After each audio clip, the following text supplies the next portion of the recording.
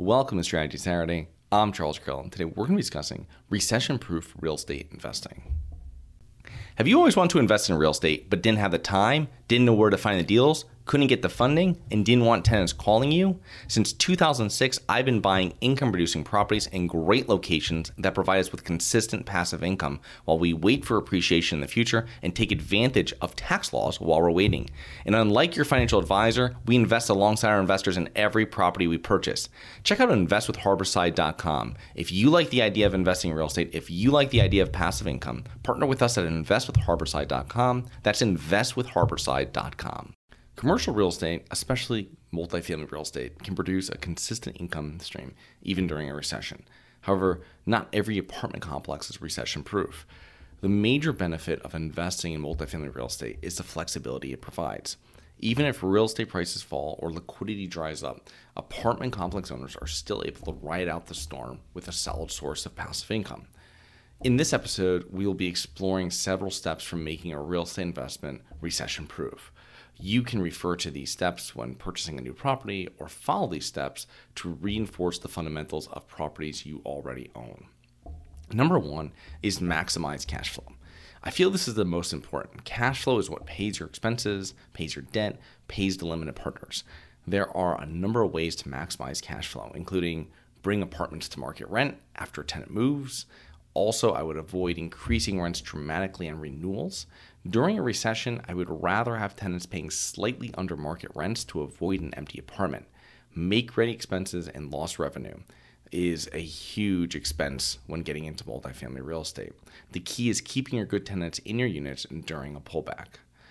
Minimize full apartment upgrades. Now, this is all dependent on your renter base. If after you fully renovate a unit, you're able to rent it at full price, continue renovating them. And if there's still desire and demand for that, keep on doing it. In most instances during a recession, though, people would rather rent a clean unit that might be slightly dated for a lower price. This is also less risky for owners with a better ROI. For example, instead of spending $5,000 on a new unit upgrade to raise rents $200 per month, maybe spend $800 to $1,000 on painting and minor repairs in order to raise rents $50 to $100 per month. These classic units will rent fast in C+ to B class buildings.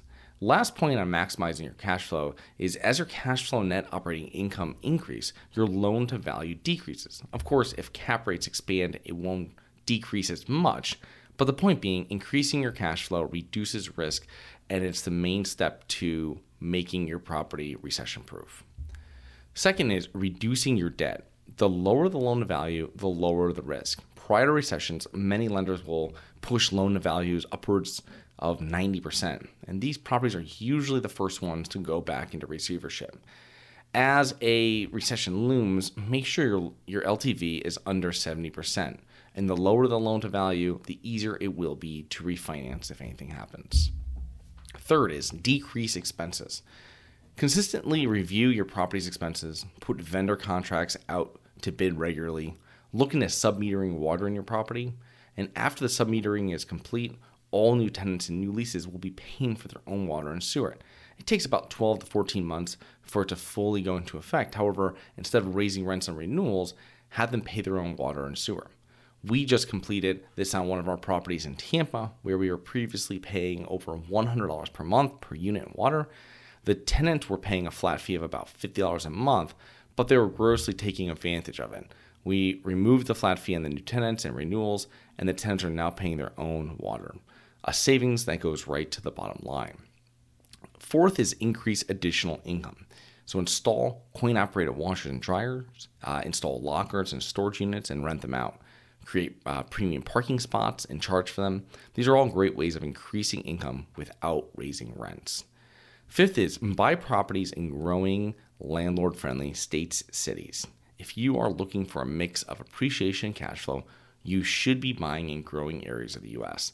And this will help facilitate rent growth faster than other parts of the country. You might pay more for a property in a growing market than in a stagnant one, but you'll have less of a problem trying to rent in and less of a problem trying to raise rents.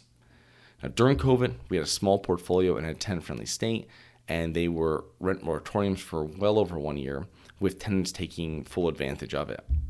Once we could, we evicted them, re-rented the units, waited 6 months, and then listed the whole portfolio for sale.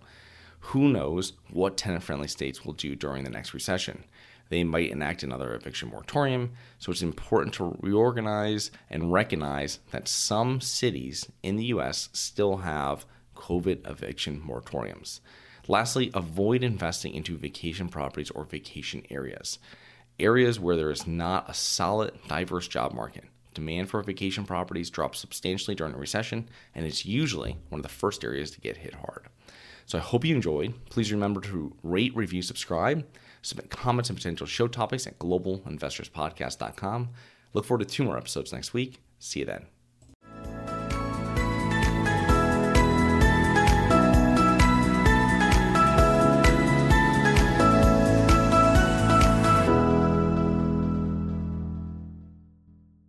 Nothing in this episode should be considered specific, personal, or professional advice. Any investment opportunities mentioned on this podcast are limited to accredited investors. Any investments will only be made with proper disclosure, subscription documentation, and are subject to all applicable laws. Please consult an appropriate tax, legal, real estate, financial, or business professional for individualized advice. Opinions of guests are their own. Information is not guaranteed. All investment strategies have the potential for profit or loss. The host is operating on behalf of Syndication Superstars, LLC exclusively.